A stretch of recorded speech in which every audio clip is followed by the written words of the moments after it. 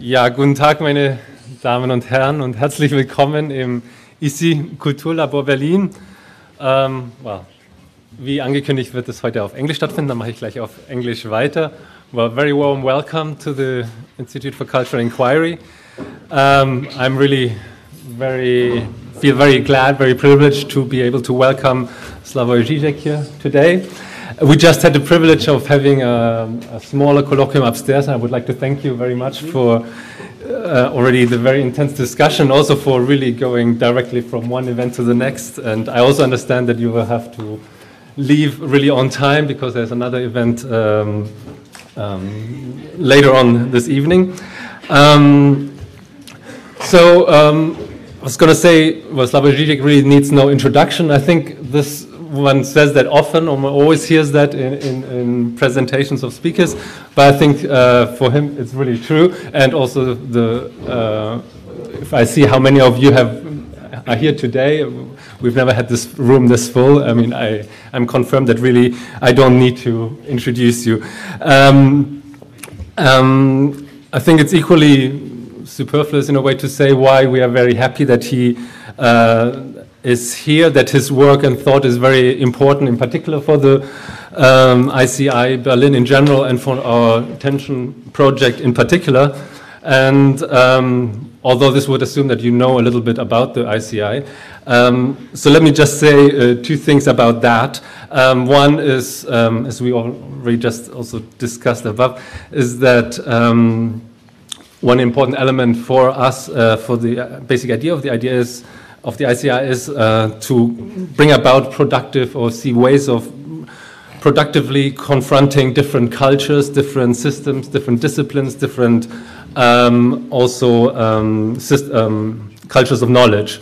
And I think that's one of the many things that Slavoj Žižek does also superbly in a most productive and prolific manner with philosophy, psychoanalysis, religion, science, politics, and of course also art and culture, both high and popular. And more specifically, I think also why we feel is very important, has very important things for us to say, is a focus on gaps, on paradoxes, on bringing about provocative alignments and reversals. Also a kind of suspicion against all too systematic and harmonizing approaches of finding common grounds. Suggesting, for instance, that bridging the gap between different fields may be the wrong task, the aim rather being to formulate the gap as such. And I'm thinking here in particular of a passage in the recent book Parallax View, where the context is, for instance, the debate between the humanities and cognitive science, and the gaps involved are between nature and culture, or biology and lived experience. And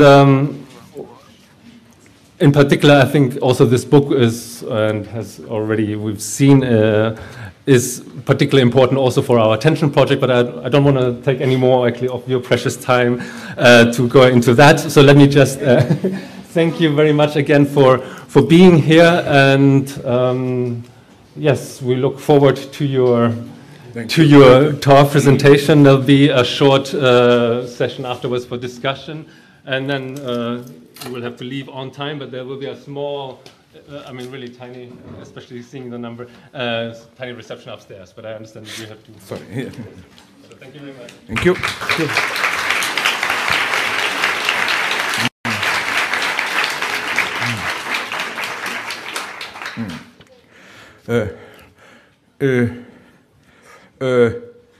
Danke für Ihre Anwesenheit hier. Leider ist meine deutsche Sprache so einige Probleme. Und so muss ich wirklich leider auf Englisch fortsetzen. Okay, now we are back at the language of imperialism. So I'm just afraid that this will be a misunderstanding in the sense that, you know, when I was invited here, I thought that I can step out of this role which is often attributed to me, and that I'm really starting to hate this, you know, oh, he will tell some dirty jokes, clown, and so on, no? And I prepared a rather more purely philosophical talk. So I hope you will not be, my God, disappointed. I mean, it's really about philosophy, it's still elementary, but I try to arrive at the notion of Todestrip, death drive, through a detailed analysis of what Lacan, Jacques Lacan, meant by his famous ethical motto, which he defines as the motto of ethics of psychoanalysis, which is ne pas céder sur son désir. Do not compromise your desire. Do not give way with regard to your desire. And I want to arrive finally at what Todestrip is about. Because for me, what Freud called Todestrip, it's kind of a, not in itself an ethical agency, but a kind of a, to put it in naive terms, a priori transcendental ground for all possible ethics and so on. So again, you got my warning. It's philosophy. First, I will quote this famous passage from Jacques Lacan's, it's translated into German also, of course, Ethik der Psychoanalyse. Quote, "It is because we know better than those who went before how to recognize the nature of desire, which is at the heart of our experience, that a reconsideration of ethics is possible, that a forum of ethical judgment is possible, of a kind that gives this question the force of a last judgment. Have you acted in conformity with the desire that is in you?" End of quote. This is Lacan's maxim of the ethics of psychoanalysis. Another quote, "The only thing of which one can be guilty is of having given ground relative to one's desire." End of quote. This maxim, simple and clear as it appears, becomes elusive the moment one tries to specify its meaning. How does it stand with regard to the panoply of today's ethical options? It seems to fit three of its main versions: liberal tolerant hedonism, immoral ethics, and what I ironically call Western Buddhism. You can understand, again, be faithful to your desire as this general vague ethics which we have today. The kind of Dalai Lama meets Hollywood ethics, this attitude of we really live in strange times where we are no longer interpellated, addressed by ideology with a command, sacrifice your life, be a good, whatever, Democrat, communist, but a kind of vague hedonist injunction. Be truly yourself, realize yourself, make something out of your life. And I think that, I'm so sad I don't have more time to go into this. I think that this vaguely hedonist injunction, which incidentally is also the reason why I think somebody like Dalai Lama is so popular. You should read his books, at least the first page, where I stopped. He always makes this weird statement, which is, I quote you one version, "The purpose of life is to be happy." My God, my reaction is, hasn't this guy heard of Freud and so on? This is why people like Richard Gere like Dalai Lama, no? Because the message is do a little bit of Buddhist training and so on, and you will have even more pleasurable life, and so on and so on. So my thesis is that this vaguely hedonist, pseudo-orientalist, whatever ethics is effectively the predominant form of ideology today, and even it's something which emerged out of our embracing of 68. 68, by 68 I mean the student movement and so on. I think that this was the greatest success of ruling ideology, how all the motives of 68, which was nonetheless, it's totally forgotten today almost, the radical questioning of capitalist society, it was reappropriated as some kind of liberating our desire, anti-bureaucratic creativity and so on. And as you probably know better than me, all this was then perfectly incorporated by this new, however we call it, postmodern capitalism, which pretends to be, no longer hierarchic, bureaucratic, but creative, interactive, autopoetic, and so on, whatever. I think that one way to see where we are today, how ideology functions, this ideology of happiness, and it's a deep indication of where we are, that in the last years in the United States, do you know this, that happiness studies are established as an academic category. We have happiness studies functioning, how people make happy and so on. In other words, it is legitimate to make happiness the goal of your life. Of course, the result is then, we know which one, that 80% of academics are taking Prozac in the United States. You have more anxiety than ever, and so on and so on. But what I want to say is that another indication, maybe the best one of this shift would be, I always like this superficial phenomena which serves as indicators, how publicity functions today. I noticed how, okay, we have two traditional modes of publicity, but today we are approaching a third mode of publicity. The basic form of publicity is, and these three forms, interestingly enough, fit the Lacanian triad of real, symbolic, imaginary, where the publicity refers to the so-called, even if imagined, but nonetheless, real qualities of the object. Let's say you want to have a Land Rover, a car. This traditional reclame publicity would emphasize, it doesn't take much, it doesn't consume too much fuel, it can go the steep mountain, whatever the real qualities are. Then we have the symbolic publicity which focuses on this keeping up with the Joneses competitive factor, like how you will appear. Basically, if you have this car, you will thereby signal your social status, and so on. This aspect. But then today, I think that there is a third mode of publicity which relates neither to real qualities of the object nor to the social status it guarantees to you, like if you have this car, you will signal your superiority, whatever, but to your experience, in what way this object will make your life meaningful, and so on and so on. For example, the second type of publicity for Land Rover would have been, have this car and you will appear macho, you will appear superior, blah, blah. But the third postmodern, post-68 form of publicity would have been like, do you feel oppressed in your daily life? Have this car and you will feel your life energy, your life will be meaningful. As if the point is the experience rendered by this product. And I think, here I'm a little bit more pessimist than usual, I think that the same goes even for many progressive causes, so-called, which are typical today.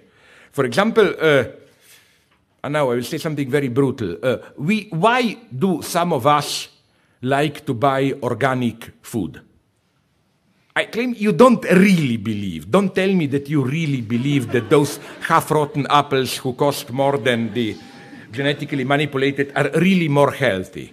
I also don't think that you signal some great social status with this. It's simply, I think it's just this pathetic sentimental identification. There are problems today in the world, and by buying organic food, I participate, I render my life meaningful. It's not just the stupid consummation, it's I do something, I care for nature, and so on and so on. And this type of manipulation is at its worst. I really hate them with, you have them unfortunately here already, I saw Starbucks coffee. Their entire publicity, if you go in, like, buy this coffee and you're helping some stupid Guatemala family, like, we buy coffee from poor Guatemalans, or they have now, even in the United States, they sell water, which they call it ethos like ethics. And they claim that drink this water and 5% of The price you pay goes to some special foundation which brings waters to those in desert areas. So, like, you know, you not only consume and so on. The problem, of course, is that they earn even more because the water costs $2.50. So they charge it 50 cents more and they give 5 cents and so on. But my point is, you see the logic of how consummation is no longer just consummation. It's also a social, ethical experience and so on and so on. Which is why I think charity plays a crucial role today in making something good, us feel good and so on. In what sense? Let's imagine a simple experiment. Along the lines of a film that I think should be rediscovered as one of the great Hollywood leftist films. Maybe some of you know it.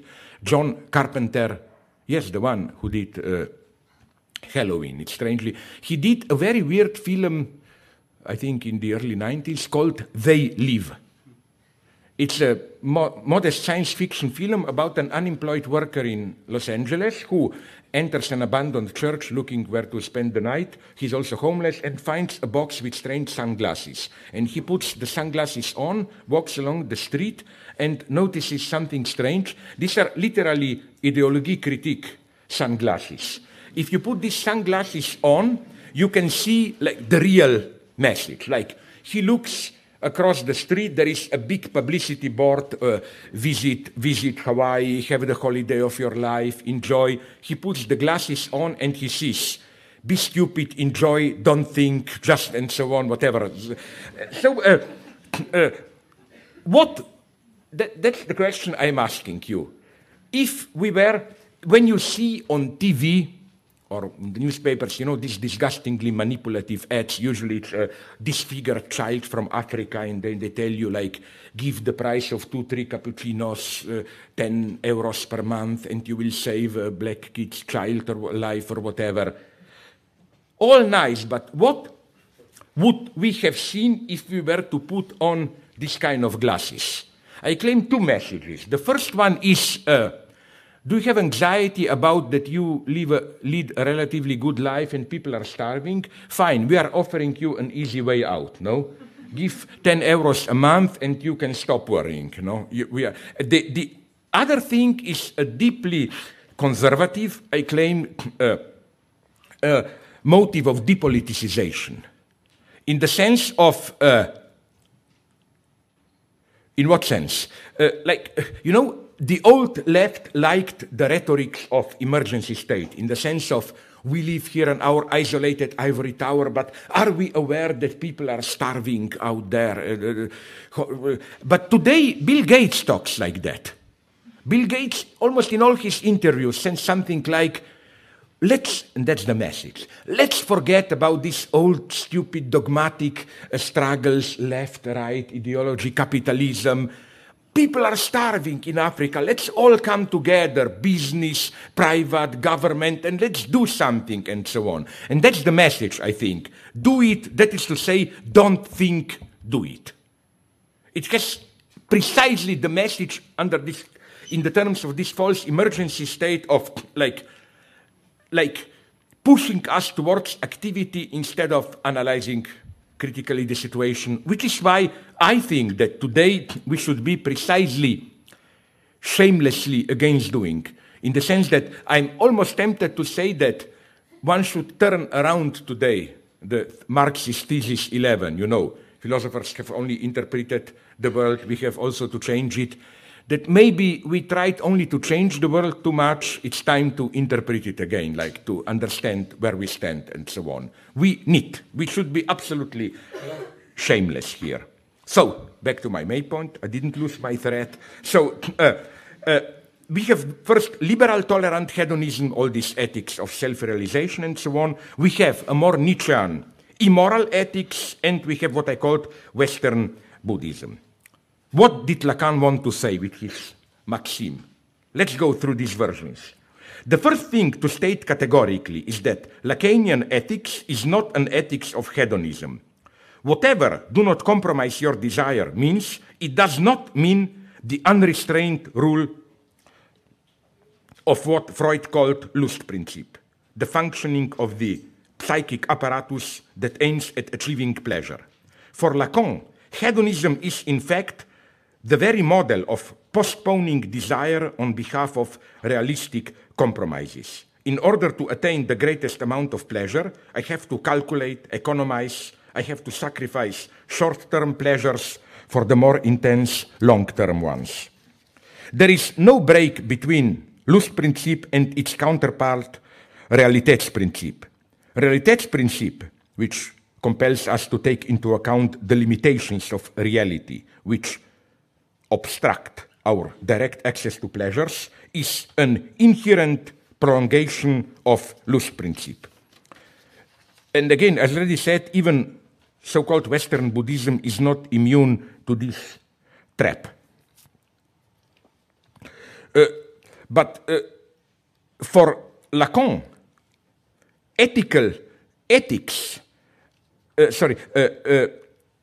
desire is an ethical category. It functions, it's not desire, does not mean follow your natural spontaneous inclinations and so on. It functions like the Kantian ethical duty, like a foreign traumatic intruder, which from the outside disturbs the subject's homeostatic balance. It is, for Lacan, it's desire itself which is jenseits des Lustprinzips. Desire means, like, you follow it even if it brings pain. So hedonism is to be rejected. That's not what Lacan means. Is then Lacanian ethics a version of the heroic immoral ethics, which enjoins us to remain faithful to oneself, to persist on our chosen path beyond good and evil? Think about Don Giovanni in the last act of Mozart's opera, where the stone guest confronts Don Giovanni with a choice. He is near death, but if he repents for his sins, he can still be redeemed. If, however, he does not renounce his sinful life, he will burn in hell forever. Don Giovanni heroically refuses to repent, although he is well aware that he has nothing to gain except eternal suffering for his persistence. Why does he do it? Obviously, not for any profit or promise of pleasure to come. The only explanation is his utmost fidelity to the dissolute life he has chosen. This is a clear case of immoral ethics. Don Giovanni's life was undoubtedly immoral. However, as his fidelity to himself demonstrates, he was immoral not for pleasure or profit, but out of principle, acting the way he did as part of a fundamental existential choice. Or, to take a feminine example from opera, Georges Bizet's Carmen. Carmen is, of course, immoral, ruining men's lives, destroying families, and so on, but nonetheless truly ethical, faithful to her chosen path to the end, even if this means certain death. Nietzsche, a great admirer of Carmen, was the philosopher of immoral ethics. And we should always remember that the title of Nietzsche's masterpiece is Genealogie der Moral, not der Ethik. The two are not the same. Morality is concerned with the symmetry of my relations to other humans.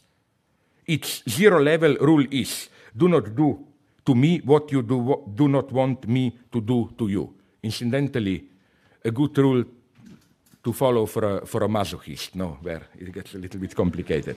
Ethics, on the contrary, deals with my consistency with myself, my fidelity to my own desire. Who formulated this immoral ethics in a perfect way? None other than our beloved comrade Stalin. Namely, on the back of the 1939 edition of Lenin's Materialism and Empirical-Criticism, a copy of this book was found in Stalin's bedroom after his death. It was published a couple of years ago, this note, it's a pretty terrifying note, in some Russian journal. Stalin made the following note in red pencil. I quote, "First, weakness. Second, idleness. 3, stupidity. These are the only things that can be called vices. Everything else, in the absence of the aforementioned, is undoubtedly virtue." NB, note, if a man is, first, strong spiritually, point 2, active, 3, clever, of capable, then he is good regardless of any other vices. That's, I think, immoral ethics at its purest. This is a concise as ever formulation of immoral ethics. In contrast to it, a weakling who obeys moral rules and worries about his guilt stands for unethical morality, the target, of course, of Nietzsche's critique of resentment. There is, however, a limit to Stalinism. Not that it is too immoral, but that it is secretly all too moral, still relying on what Lacan calls a figure of the big other. That is to say, in what is probably the most intelligent legitimization of the Stalinist terror, Maurice Merleau-Ponty's Humanism and Terror from 1946, Stalinist terror is justified as a kind of Die Wette, wager on the future, almost in the mode of the theology of Blaise Pascal, who enjoins us to make a bet on God. If the final result of today's horror will be bright communist future, then this outcome will retroactively redeem the terrible things a revolutionary has to do today. Along similar lines, even some Stalinists themselves, when, in half private usually, were forced to admit that many of the victims of the Stalinist purges were innocent and were accused and killed because the party needed their blood to fortify its unity. They imagine a future moment of final victory at which all the necessary victims will be given their due and their innocence and their highest sacrifice for the cause will be recognized.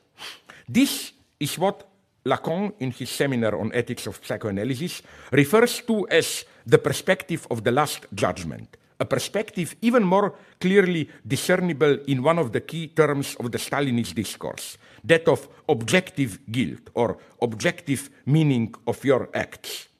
While you can be an honest individual with most sincere intentions, you are nonetheless objectively guilty if your acts serve reactionary forces.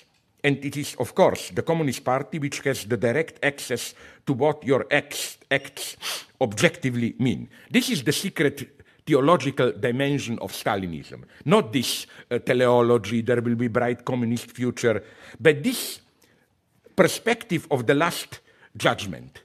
This idea that there is a historical subject, Communist Party, which already today knows what the true meaning of your act is, which is, as it were, the direct instrument of historical necessity, which can, as it were, act already today from the perspective of last judgment. And incidentally, I am tempted to defend Hegel here. I think the time maybe has come, I cannot develop it today, of course, to claim that Hegel was a greater materialist than Marx. In what sense? People usually claim that Hegel's history of philosophy is a kind of a totalitarian one, everything is justified on behalf of the progress of reason and so on. But what Hegel prohibits, it's precisely this position. The position of someone who, while acting in history, already controls the meaning of his, her, their act. For Hegel, an agent like the Stalinist Communist Party, which can say, what we are doing is only a realization of a higher historical necessity, we are an instrument of history, and so on, that's prohibited. Because for Hegel, every act retroactively produces its meaning, it's done through failure, and so on and so on. So again, I think that whatever Hegel is guilty of, he's not guilty of this. But back to Lacan, this is why Lacan's motto, Il n'y a pas de grand autre, there is no big other, the big other doesn't exist, brings us to the very core of the ethical problematic.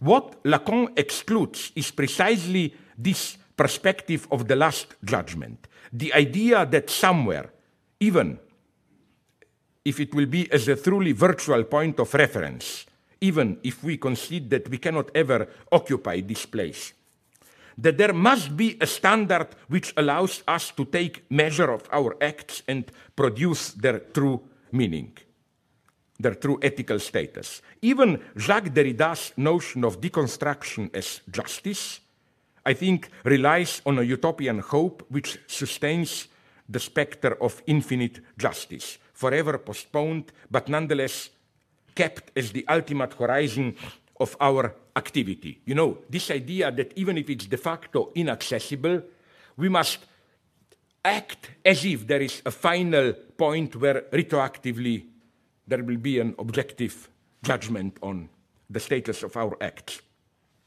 The harshness of the Lacanian ethics is that it demands us to relinquish this reference.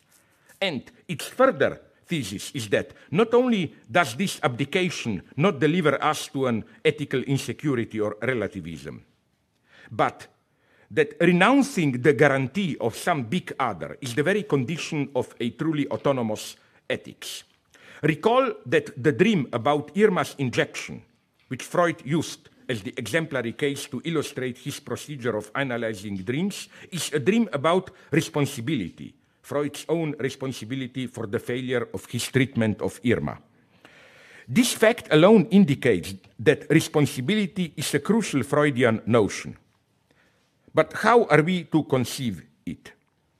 How are we to avoid the common misperception that the basic ethical message of psychoanalysis is precisely the one of relieving me of my responsibility, of putting the blame on the other? You know, as they usually put it, you feel guilty for your unconscious fantasies, and then as if the psychoanalyst is telling you, no, it's not you, it's your unconscious, the other's discourse, don't feel guilty, you are not responsible for it. Lacan himself precisely emphasized that, if anything, the lesson of psychoanalysis is that you are even more responsible than you think. You are not only responsible for what you know and consciously decided, you are even responsible, as it were, for your unconscious. And this brings me now to the first crucial ethical point: in what sense Lacan refers to Kant's philosophy as the crucial antecedent of the psychoanalytic ethics. According to the standard critique, which you probably all know, the limitation of the Kantian universalist ethics of categorical imperative, this unconditional injunction to do your duty, resides in its formal indeterminacy. Moral law does not tell me what my duty is, it only tells me that I should accomplish my duty. And so it leaves the space open for the empty voluntarism. Whatever I decide to be my duty is my duty. However, far from being a limitation, this tautological emptiness, I claim, brings us to the core of the Kantian ethical autonomy. It is not possible to derive the concrete norms I have to follow in my specific situation, to derive them from the moral law itself, which means that the subject himself has to assume the responsibility of translating the abstract injunction, do your duty, into a series of concrete obligations.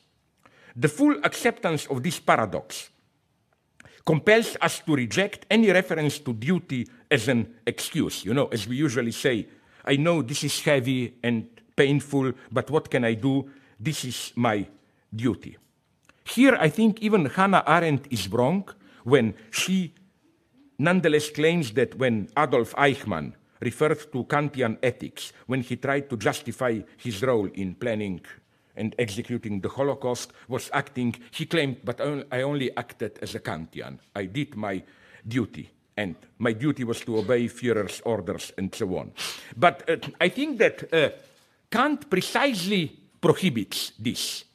You know, that is to say, the aim of Kant's emphasis on the subject's moral autonomy is precisely to prevent any such maneuver of putting the blame onto some figure of the big other. What does this mean? The standard motto of ethical rigor is, there is no excuse for not accomplishing one's duty. Although Kant's well-known maxim, du kannst, denn du sollst, you can because you must, seems to offer a new version of this motto, he, I think, implicitly complements it with its much more uncanny inversion. There is no excuse for doing your duty. That is to say, the very reference to duty as the excuse to do your duty should be rejected as hypocritical. Recall the proverbial severe sadistic teacher who subjects his pupils to merciless discipline and torture, and his excuse is, I myself find it hard to beat the poor kids, but what can I do? It's my duty. This is what you are prohibited. You cannot say, I have to do it, but I'm not in it. You get my point. You are not only responsible to do your duty, you are fully responsible also to choose what your duty is. You cannot cover beneath, oh, sorry, it was there. That's ethical autonomy. Not only you are free to do or not to do your duty, you are fully responsible. You have to stand behind what your duty is. You cannot say, oh, sorry, I cannot help it. You can help it. You are fully responsible. The consequences of this, ethical, ontological, and so on, are, I think, tremendous. To cut the long story short and come to the end, the ultimate example of this is kind of indeterministic quantum physics universe. In what sense? Usually Kant is associated with Newtonian physics. People even claim like what Kant elaborated was ethics, which should be at the level of modern physics, modern in his time, Newtonian science. I think if we go to the end, it's more. And to what aspect of quantum physics do I refer? To something which is really the most unsettling about it. The so-called principle of uncertainty and its ontological consequences. This principle, as we all know, prohibits us from attaining full knowledge of particles at the quantum level. It's not possible to determine the velocity and the position of a particle. For Einstein, this principle proves that quantum physics does not provide a full description of reality. There must be some unknown features which escape the quantum physics conceptual apparatus. But Heisenberg, Bohr, and others insisted that this incompleteness of our knowledge of quantum reality points towards a strange incompleteness of quantum reality itself. And this is the crucial point, I think. What really is so breathtakingly important and new in quantum physics. This idea that, how should I put it, reality itself is ontologically incomplete. What do I mean by this? Something very strange that I want to explain to you through an example from video games. You know, when you play a video game, how do you create when you simulate reality on the screen? How do you do it? You do not have to go to the end. You just have to reproduce features which make the image realistic for your or spectator's point of view. Say, when you play a video game, there is a house in the background.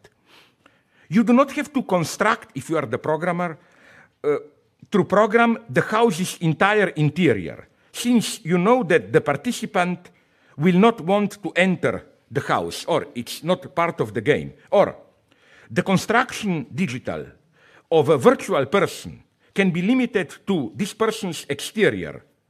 No need to bother with inner organs, bones, and so on and so on.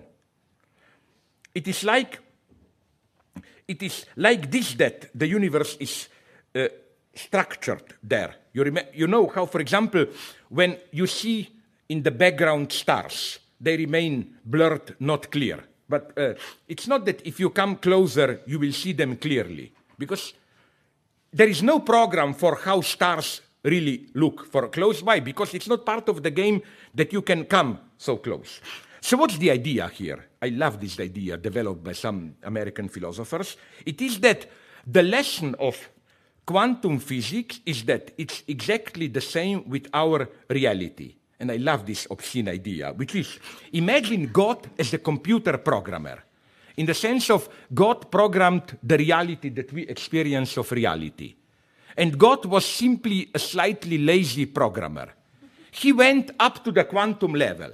Then he underestimated us. He thought, why should I bother with this velocity of atoms? Humans are too stupid to reach further than atomic level, so why should I program it to the end? He simply left it open. Unfortunately, we were a little bit too intelligent. We as it were, we went too far, no? And saw this. So you get the point that reality in itself is incomplete. Now you will tell me, but this is a theological perspective. What if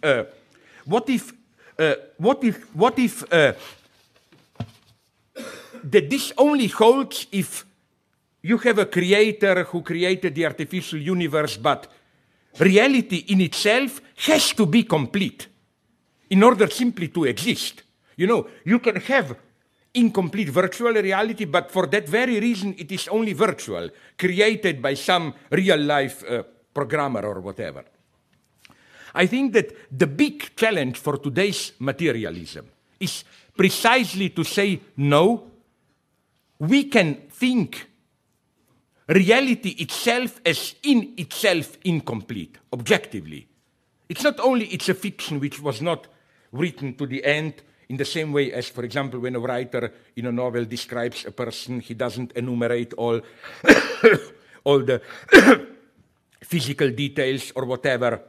Reality in itself can be incomplete in this way. I think, again, this is the true challenge, which gives us something very interesting, which gives us, I think, one of the clues for, if you noticed it, something very strange that is happening today, where what we usually identify with theology, with materialism, is more and more the domain of spiritualism and theology. In what sense? In the 19th century or earlier, the idea of we are here, part of this concrete bodily situation contained in our finite world, was the materialist idea. And spiritualists dreamed about eternal life out there and so on. Today, did you notice the nice paradox that it is only the most radical, almost vulgar materialists, like these cyberspace utopian computer programmers, who speak about immortality in the sense of fleeing or escaping the constraints of our finite bodily existence. You know, this idea of if our soul, psyche, is like a virtual program, we can become immortal by simply registering as a program and downloading it onto another material existence and so on, so we can simply eternally float and reincorporate ourselves in different, like we are software which can be repetitively copied onto different softwares, while it is all the spiritualists which like today to emphasize how, no, we are finite, we are absolutely linked to this singular bodily existence, we cannot step out. Of course, then, from this finitude, which always leaves a gap, the space for some spiritual otherness is created. So it's no wonder that, for example, the cinema director, who is the most obscurantist, if you want, spiritualist, although I love him aesthetically, Andrei Tarkovsky, is at the same time the most materialist.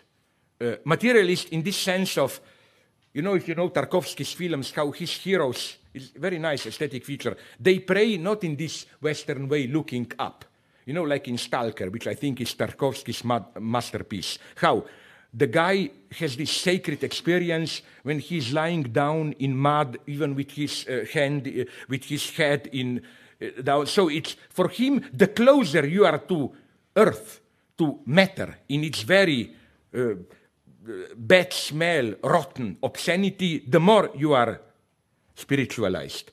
And I think that the roles have changed here.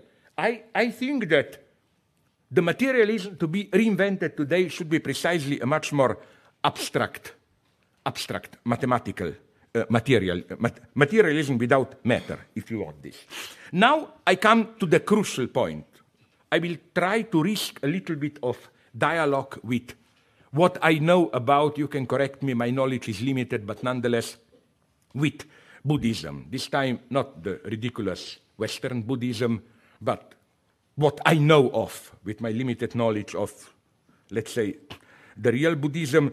Namely, why Buddhism? Because I think that the only other thought which fully accepts such an incompleteness of reality, or inexistence of the big other, is Buddhism.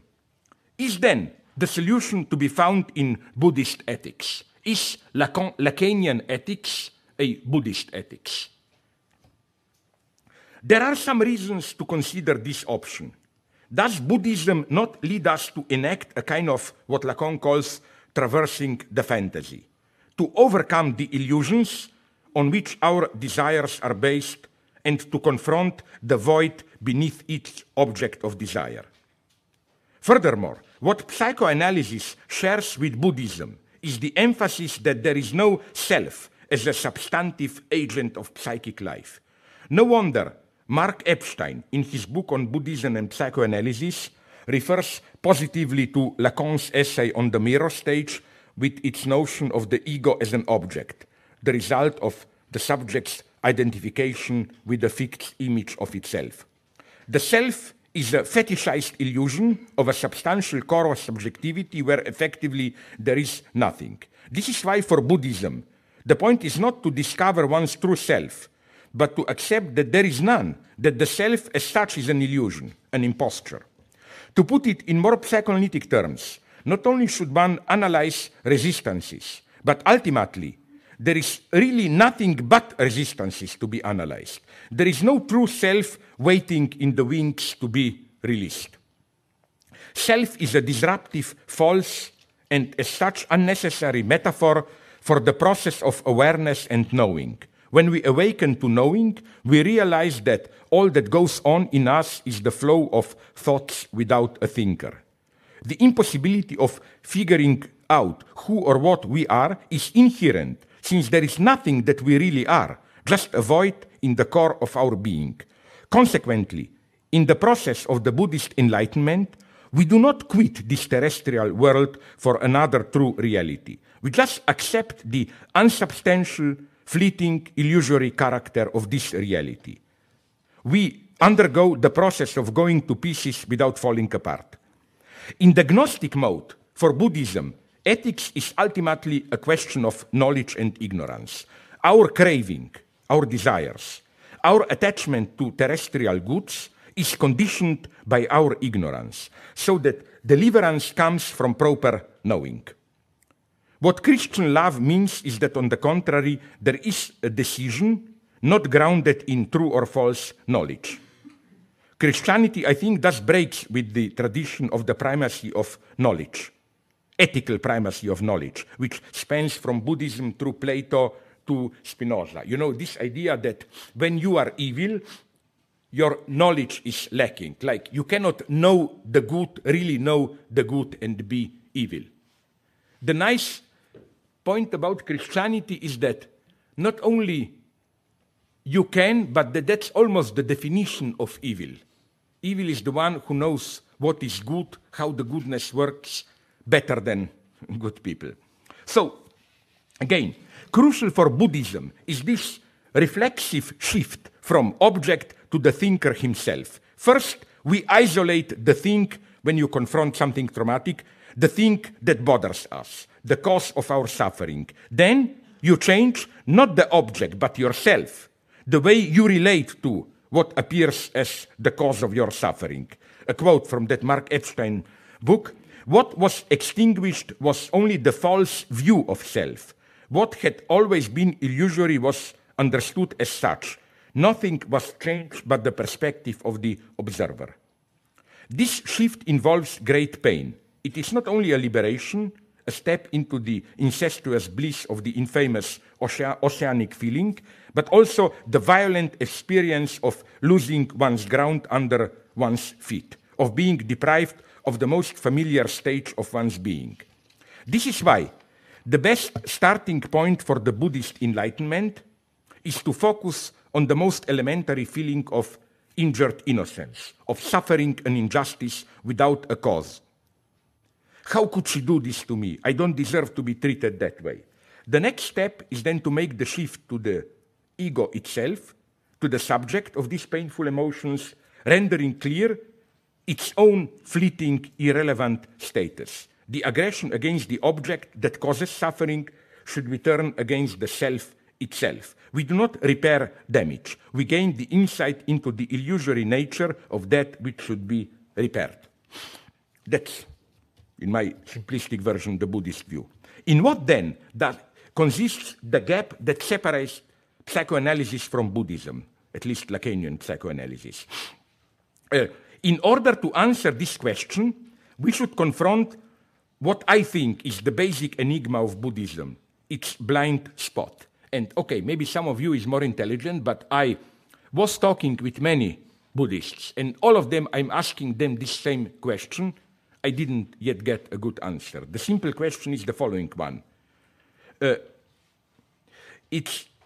How did the fall into so-called samsara, the wheel of life, occur? That is to say, the question that we should raise is the exact opposite of the main Buddhist concern. How can we break out of the wheel of life, of this wheel of false passions and so on, and attain nirvana?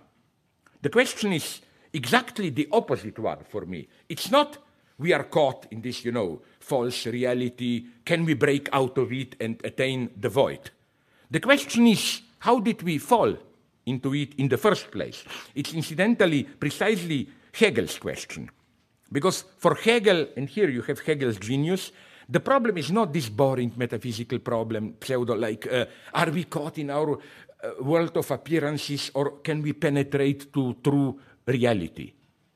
The true problem is the opposite one. Of course, reality is nothing, it's just stupid reality and so on. The problem is, how does reality appear to itself?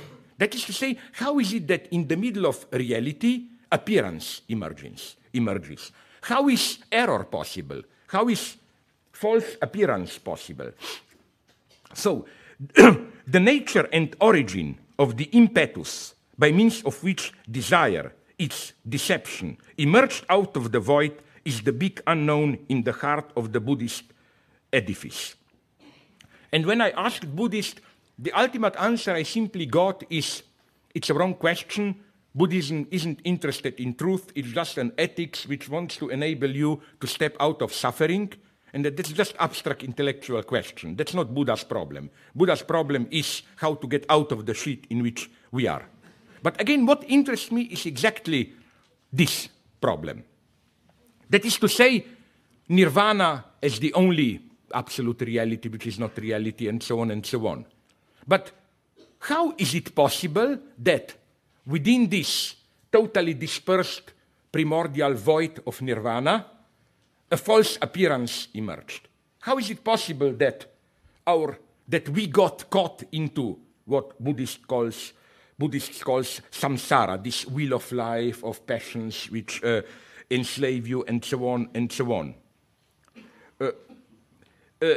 This question points towards an act that, precisely in the quantum sense maybe, breaks the symmetry within nirvana itself, and thus makes appear something out of nothing. And Freud's answer for this is precisely drive, trib. Now, I want to be here very precise. What Freud calls drive, trib, is not, as it may appear, the Buddhist wheel of life. You know this Buddhist idea, we are caught in this false desire, always non-satisfied striving. So the idea is when you achieve nirvana, you are at complete peace. Of course, I'm not vulgarizing here Buddhism. It's not that you are in another spiritual reality. All radical Buddhists know the reality is exactly the same. Everything is the same. You are just no longer phenomenologically caught in this wheel of desire and so on. So I think that the point of Freud is not, no, we cannot get out, we are forever caught into the wheel of craving, which makes us non-satisfied and so on. Drive, on the contrary, is a kind of a Freudian, you know what Galileo allegedly said after he was forced to confirm that Earth doesn't move, eppur si muove. The Freudian ontological wager, vete, or thesis, hypothesis, is that even when you go through fantasy, all the illusions and so on, you are not in nirvana. Something still moves. Eppur si muove. There is, even at that level, still a movement. Here, to make this clear, another surprising analogy with hard sciences can be of some help. The paradox of Freudian trib, drive, is, I think, perfectly rendered in the hypothesis of so-called Higgs field, widely discussed in contemporary particle physics. It is rendered, if I understand correctly, Higgs field. I have some problems here. I'm not saying I do. What's the idea? The idea, if I got it correctly, is the following one. Left to their own devices in an environment to which they can pass their energy, all physical systems will eventually assume a state of lowest energy. You know, like if you leave a system to itself, slowly it spends energy, it achieves a sense of minimum. So, to put it in another way, the more mass we take from a system, the more we lower its energy, till we reach the vacuum state at which the energy is zero. There are, however, phenomena which compel us to posit the hypothesis that there has to be something, some substance, that we cannot take away from a given system without raising the system's energy. And this something is called the Higgs field. Once this field appears in a vessel that has been pumped empty and whose temperature has been lowered as much as possible, its temperature will be further lowered. The something which thus appears is a something which contains less energy than nothing, a something that is characterized by an overall negative energy. You see, that's the paradox, that zero is not the lowest. It's not, there is something which is even less than zero. That's the Higgs field. And I think this is what Lacan aims at when he emphasizes the difference between Freud's Todestrip and the so-called nirvana principle, according to which every life system tends towards the lowest level of tension, ultimately towards death. Nothingness, the void, being deprived of all substance, and the lowest level of energy, paradoxically, no longer coincide. It's cheaper. It costs the system less energy. It's cheaper, as it were, to persist in something than to dwell in nothing. At the lowest level of tension, or in the void, in the dissolution of all order. And it is this distance that sustains the death drive. Far from being the same as the nirvana principle, the death drive is precisely that less than nothing. Something that, how to put it, costs energetically costs even less than nothing. This also gives, I think, gives another nice answer, how we should answer the standard philosophical critique of Freudian Trieb, which is that, but isn't Freudian Trieb drive basically just another version of the post-Hegelian will, first developed by late Schelling and Schopenhauer and then in Nietzsche? Is, however, the Freudian drive really another name for Wille, for the will? A reference to the history of music may be of some help here. It was Schopenhauer who claimed that music brings us in contact with the Ding an sich, the nominal. It renders directly the drive of the life substance that words can only signify. You know, Schopenhauer in his theory claims that words refer only to Vorstellungen, while in music you get directly the taste of the nominal life substance beneath phenomena. For that reason, music seizes the subject in the real of his or her being, bypassing the detour of meaning. In music, we hear what we cannot see, the vibrating life force beneath the flow of Vorstellungen. But, what but? Let me begin with one scene from a film. Recall the nice scene from the beginning of Sergio Leone's Once Upon a Time in America, in which we see a phone ringing loudly, and when a hand picks up the receiver, the ringing goes on. It's a very mysterious effect. Okay, it's later explained, but the mysterious effect remains. It is as if the musical life force of the sound is too strong to be contained by reality. It persists beyond its limitation. There is incidentally a similar nice scene in David Lynch's Mulholland Drive. You remember, a singer sings Roy Orbison's crying. She collapses, the song goes on. Of course, later we learn it was a playback and so on. But there is for a moment, a brief moment, this confusion, you know, as if the source of voice disappears, the singing goes on. But this would be the excess of life. This is still Schopenhauerian domain. But what happens, sorry, when this flux of life substance itself is suspended? I want to evoke another. Here we have pure life.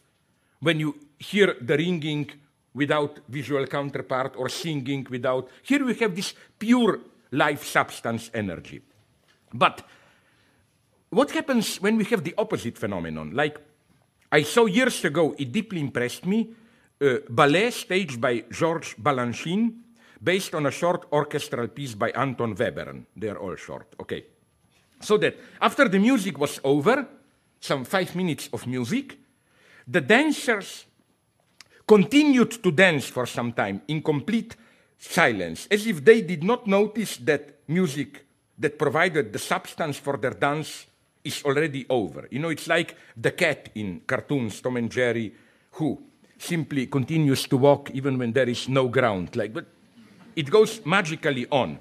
I think this is something, this would be the representation of drive. It's not Wille.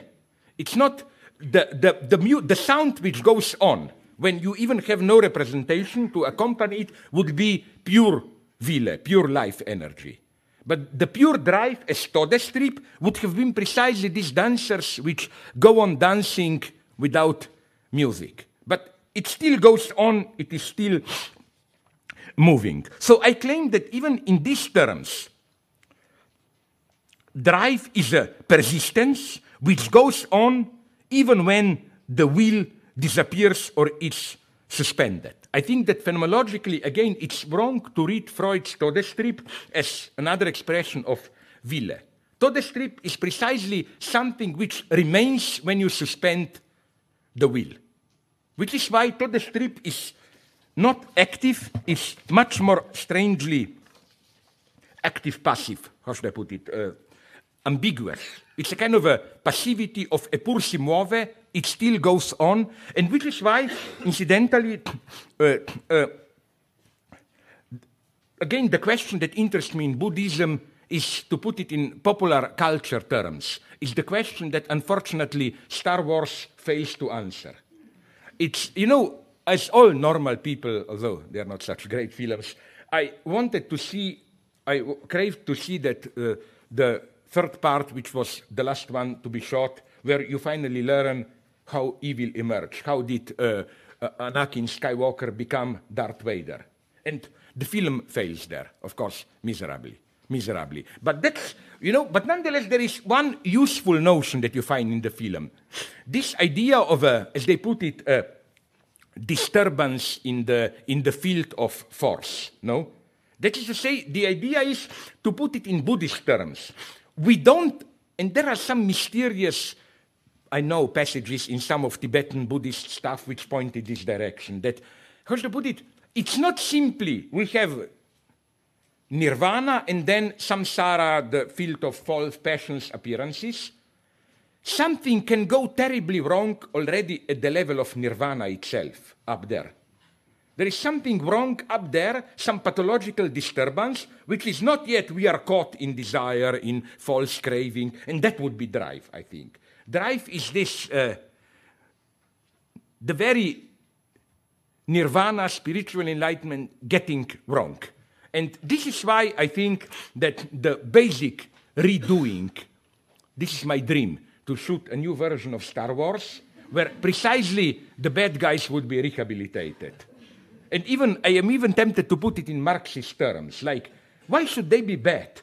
I'm like a French Jacobin revolutionary, and I would say the Emperor and Darth Vader are a kind of a little bit authoritarian, okay, but a kind of authoritarian, democratic, egalitarian, centralized things. And who are these stupid Jedi? Some corrupted old feudals and so on and so on. It's kind of a, you know, like French Revolution. It's like Robespierre crashing Vendée and all that shit there and so on, no? I would love to do this different version of it, no? So, okay, getting to my main point. I hope now you go. This is again the mystery, which is the deepest mystery, I claim, of Buddhism. And again, there are some speculations in Tibetan Buddhism, very unclear. You know where you can find, I will stop immediately, yeah? But the longer I talk, the less debate afterwards. So I want to hypocritically play this game of, I would so much like to stay longer, but unfortunately we don't have time. Because, don't misunderstand me, I love dialogue. But I love late Plato's dialogues. You know how they look. One guy talks all the time. Every 10 minutes, the other guy says something like, yes, by Zeus, it is so. That's the dialogue I want. Okay, sorry. Let me go on more seriously. What I don't have time to do, okay, just to hint where I wanted to go on. Where do we find this minimal, almost, I'm tempted to say, pre-ontological eppur si muove? It continues to move. What is its ontological status? Again, back to Kant, it is what Kant called indefinite judgment. You probably know that in Kritik der reinen Vernunft, Kant opposes negative and indefinite judgment. Let's say we have, okay, to go directly to the example I'm aiming at, let's take the negative, the positive judgment, he is dead. Let's first do the negative judgment. This is for Kant the judgment which negates the predicate, which is he isn't dead. No problem, it means he's alive, no? But what if we do what Kant calls infinite or indefinite judgment and we don't negate the predicate, we affirm a non-predicate. We don't say he isn't dead, we say he is undead. My God, if you know Stephen King and so on, you know that. Something totally new emerges. He isn't dead, it's not the same as he is undead. He isn't dead, he's alive. He is undead, it's the monstrosity of the living dead. Neither the one nor the other. And I claim that this precisely, this monstrosity, which is precisely, let's say, the monstrosity, they were like living dead. You remember in the scene that I evoke from Balanchine, the bodies which go on dancing even if when the music stops and so on and so on. So this is ontologically, if you want, the domain of drive, this spectral undeadness, which is why, again, as I emphasize all the time, be very careful when you read Freud. Freud was almost always blinded by his own discovery. He often confused Tode Strip with Nirvana principle, but I claim Tode Strip is the exact opposite of Nirvana principle. Nirvana principle is boring, I want to disappear in nothingness, blah, blah. Tode Strip is precisely something which insists its undeadness in the obscene horror stories term. So if you want to find a figure of Tode Strip, maybe like it's the undead, vampires, and so on, this obscene immortality, that's the message of Freudian Tode Strip. That it's not only the noble, sublime immortality, that's a kind of obscene other immortality. That is to say, that would be my final paradox, that what Freud calls Tode Strip is paradoxically his psychoanalytic name for immortality. Tode Strip is this evil existence which goes on beyond life and death. And now to really conclude, believe me or not, just two examples just to make it clear to you, or there are many other examples from cinema, from stories, and so on. Now, let me read you, I'm sorry that in English, an entire fairy tale. Don't be afraid, it's just 6-7 lines. Maybe you know it, it's the shortest of Jakob and Wilhelm Grimm's fairy tales. I forgot, my God, I have it only in English. It's called, in English, The Willful Child. You know, it's just a couple of lines. I will read it to you. Again, don't be afraid, it's short. Once upon a time, there was a child who was willful and did not do what his mother wanted. For this reason, God was displeased with him and caused him to become ill, and no doctor could help him, and in a short time, he lay on his deathbed. He was lowered into a grave and covered with earth, but his little arm suddenly came forth and reached up, And it didn't help when they put it back in and put fresh earth over it. For the little arm always came out again. So the mother herself had to go to the grave and beat the little arm with a switch and blah, blah, blah. But you know, this weird insistence, it's like, don't you have this wonderful German story of the two Max and Moritz, the two, isn't it that when they die, they are, I think, in some mill for grain, but then the indication is that when they are turned just into dust, the dust still has the form of their grinning faces. You know, they are so evil that the evil exists. Or, you know, this is Tode Street, this insistence. Or, do you know, for example, Andersen, Red Shoes? You know, this girl who goes on dancing, cannot help against herself, dance goes on, the dance goes on. Or, of course, it's crucial that here we have the hand as the agent in this Grimm's fairy tale. For example, did you see, I love it, I think this is the true test, are you just a liberal or a true leftist? If you like the film with Brad Pitt and Ed Norton, Fight Club, if you think this is a potentially totalitarian, dangerous film, you don't get it. I think the most painful scene of that film, you remember it when Ed Norton confronts his boss and kind of his fist hand, like in Grimm fairy tale, gets autonomous and he starts to beat himself.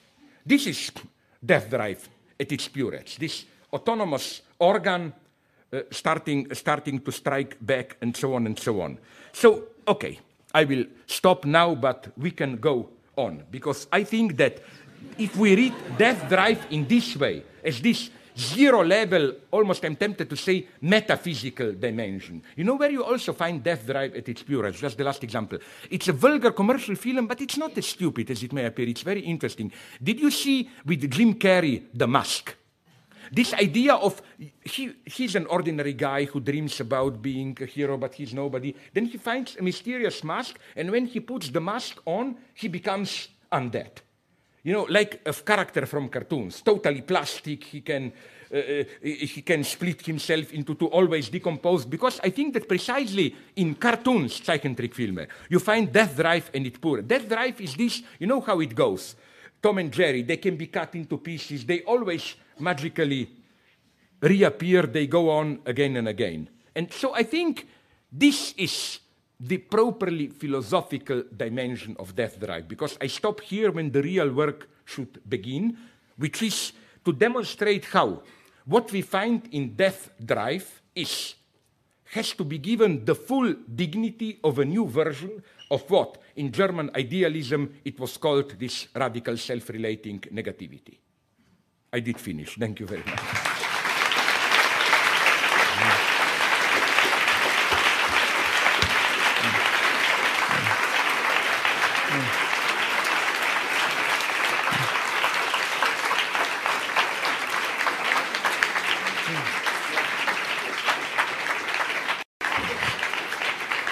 Stop, because this reminds me of my beloved film. I read somewhere that when Stalin was old, some 40, 50, that's important, they were little, generals came to give him some medal, and they were all, you know, just 40, 50, and they applauded.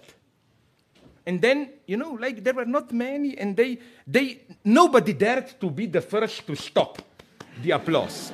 And it was so painful, it went on for half an hour. And then one of them dropped down and so on, and Stalin just cynically observed it, you know. And then finally he said, okay, stop, and so on and so on. That's my dream. It will not happen, sorry. Now we can have 10 minutes to pretend that we are in a democracy, no? Yeah. That's life. So thank you very much first, and then, yes, I open for questions. But very brief. To put it in the terms of your research project here, Spannung, tension, death drive would precisely be in this radical Spannung, which is more elementary than void than peace itself. No, I think precisely this, that there is a pre-ontological level of Spannung. That's the thesis. That drive has a much more radical status than it may appear. Sie können Fragen auf Deutsch stellen, wenn das leichter ist. No, in English. Then I don't have the excuse of claiming, oh, sorry, I didn't understand you. Okay. Okay. Thank you for your lecture. I have a question for you. In the parallax view, you relate this the movement of value and commodities with the tallest strip, and with that is with the tallest Ah. strip, and that is with. It looks like you relate the commodities and the movement of commodities with the living death. So it seems to me that the market, the very movement of the market, is related with this spectrality. So my question is, what to do with this spectrality that is also found in the market? Is there something to do against it? We have to accept it. We have to accept that market is a type of undead thing, or is it still possible to do a critique of this spectrality and to find, for example, the worker or exploitation? That's my question. Oh no, that's a wonderful question, because first, yes, I do. Okay, I do something very precise, and I think it works nicely. I claim that if you look at a capitalist as an individual, he has desires. But you know how Marx always emphasized that there is a certain objective logic in the movement of the capital, which cannot be reduced to what capitalists want or whatever. You can be, for example, as a capitalist, a good guy, you can want this, but there is, and I claim that in a very precise way, that the logic there is that of a tribe. You know how Marx defines in what is for me a crucial chapter in Capital, I think it's the, no, 7th or later, the passage from money to capital, which is formulated in precise Hegelian terms of the passage from substance to subject. Money is simply the embodied substance of value. With capital, money becomes subject. It's no longer just the medium of exchange, abstract universality, it becomes subjects which divide it and so on. And then when Marx said how with this simple shift, the process becomes precisely undead. Because the goal of circulation is just the repeated circulation itself. It's a certain undeadness at work here. Now, we don't have time to go into philosophical debate, which would be extremely interesting. To what extent is this what is not possible for Hegel to get? Because capital is, at the same time, something monstrous in Hegelian terms. It is not just mechanical, how do you call it, schlechte Unendlichkeit, bad infinity. It is self-relating subjectivity, but nonetheless endless in the sense of just endlessly repeating. It's as if you get, how to put it, Vernunft, Selbstvermittlung, itself functioning like this, schlechtes Verstand or what. It's something very paradoxical. So, but the second point, I agree very much with the critical insinuation, in a good sense, of your question, which is, I think this, what you indicated, is a danger which, unfortunately, I think, in my reading, you can correct me, Derrida, in his Le Spectre de Marx, falls into, because, you know, he goes into this spectrality, blah, blah, and then his idea is, but Marx naively thought that spectrality is just for a certain historical, but since spectrality is irreducible, isn't then capital also irreducible? Like, you know, we can fight it like Hydra, but it will forever return, and so on and so on. I think that the answer is a very simple one. I don't think one should make this typical ontological Kurzschluss and identify spectrality as such with this concrete form of spectrality and so on and so on. I think that if there is a mistake in a certain vulgar ontological type of dialectical materialism, Marxism, is precisely that this image of communism as, you know, totally self-transparent reality unto itself, and so on and so on. I think that in this sense, no, I totally oppose this postmodern idea that the very project of stepping out of capitalist spectrality is the greatest metaphysical illusion. We cannot, we are always parts of it, and so on and so on. No, how to put it? the status of spectrality can change and so on, as I developed already before when we were up there in that more restrained seminar. I'm thinking more in these terms. For example, Alain Badiou says something in a very nice way that although a certain impossibility remains, but its status can change radically. So this, for example, Badiou's nice simple example. Take irrational numbers, the square of -1. Of course, they are impossible to positivize. But in more traditional mathematics, even Marx here made one of his big stupid mistakes, where in his mathematical manuscripts, he just dismisses them. This is total stupidity, meaningless, and so on, no? But what happened then in modern mathematics throughout the 19th century is that they integrated this impossibility. The idea is, yes, it's impossible, but we use it as a symbol and it works.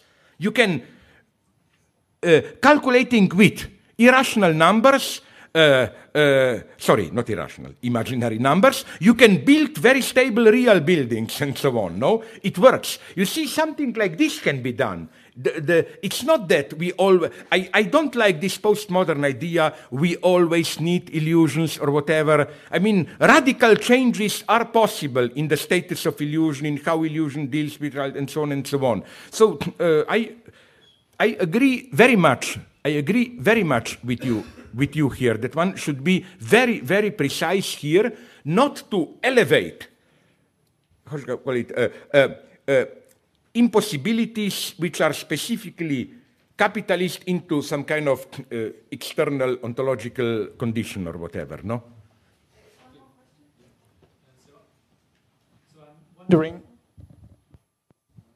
I'm wondering how you distinguish death drive from capital and death drive from sexual drive, because I was reminded when you described death drive of similar passages by Freud on the sexual drive, as much on how one refers to the logics of capital.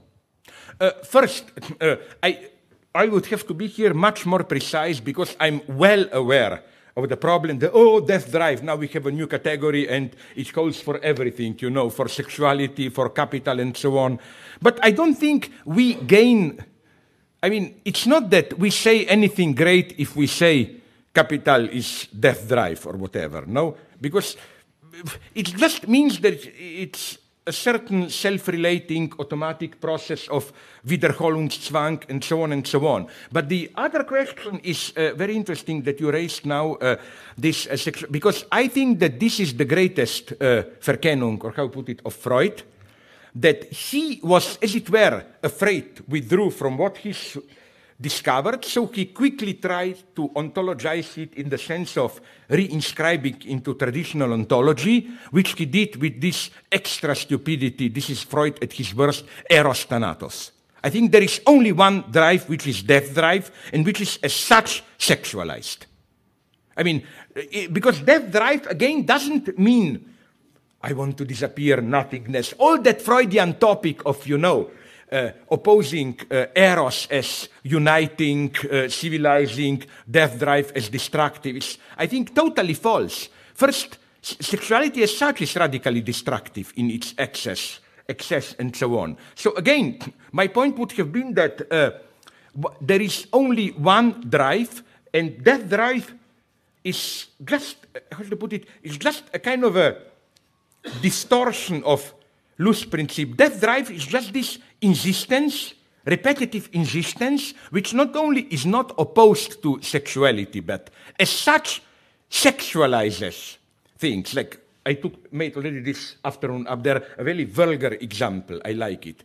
Let's say I were to shake one of your hands. We shake hands like this. What would have been your impression if I would simply cling to your hand and squeeze it again and again and again? You will probably say, dirty old man, what does he want? But note the paradox. The very fact that I just repeatedly insisted on a gesture will be sexualized. So we have here many paradoxes, and again, I think this is one of the big examples where Freud misrecognized his own achievement. There was another lady there. Let's... Yeah. It's just one last question. Oh, no, sorry, it's a man. I'm so sorry. I didn't want to impose some transsexual operation on you. Sorry. Sorry. You're welcome in English. Ich nutze die Chance, es auf Deutsch zu fragen. Ja, natürlich, ja. Ich bin also, einsatzbereit, auch für solche Fragen. Ja, ja. Würde weiter. Die Frage, warum muss ich sozusagen in der Beschreibung von kapitalistischen Systemen sozusagen auf den Todestrieb zurückgreifen, wenn man mit Lacan ja im Prinzip sozusagen auch im 16., 17. Seminar eher auf die Diskurstheorie gehen könnte und eher sozusagen auf die Mehrlustbewegung. Ja, auf die Diskurstheorie. Ja. Soll ich doch nochmal? Also, das ist ja eine emphatische Betonung des Todestreibs, auch in seinem philosophischen, in seiner politischen Dimension. Aber Lacan bietet ja sozusagen schon auch eine Lösung an, ne? Im 16. und 17. Seminar.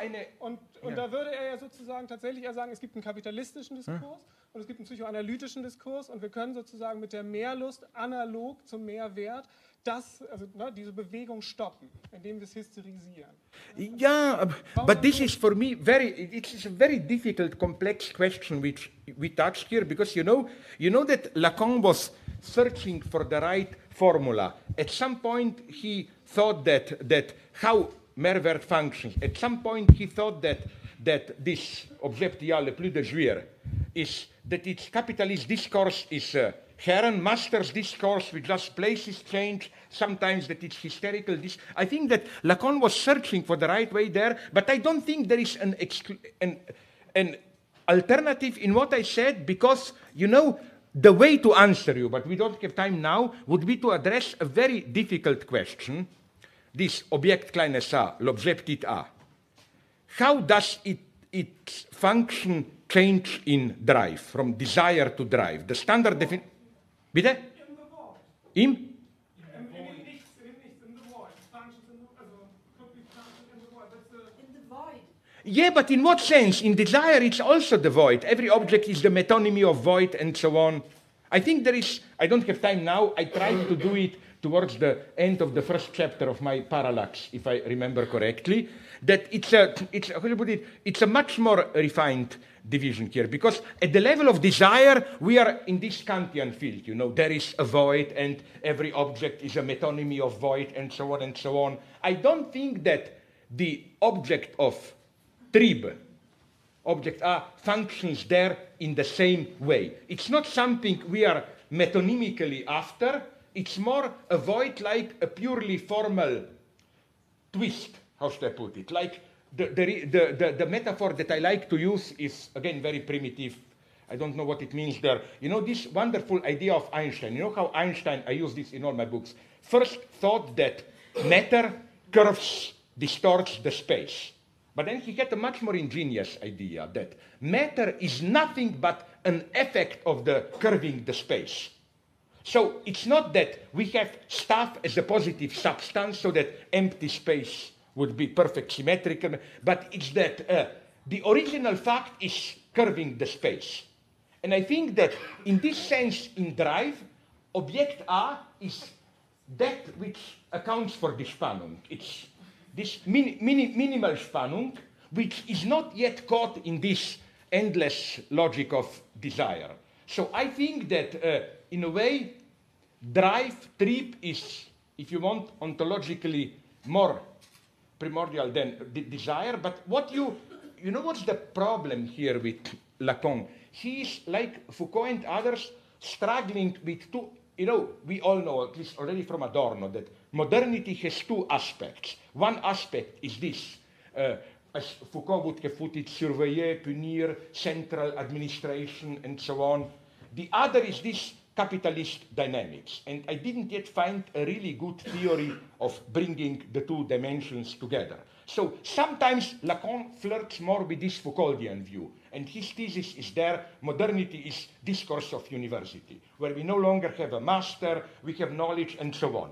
So, but then sometimes he goes more into this hysterical subjectivity and so on and so on. But one has also to be critical here in the sense of, how to put it, yeah, Lacan was great, but I wouldn't, how to put it, he, unfortunately, I must say, in my old age, I'm coming to this, he had certain limitations, Lacan.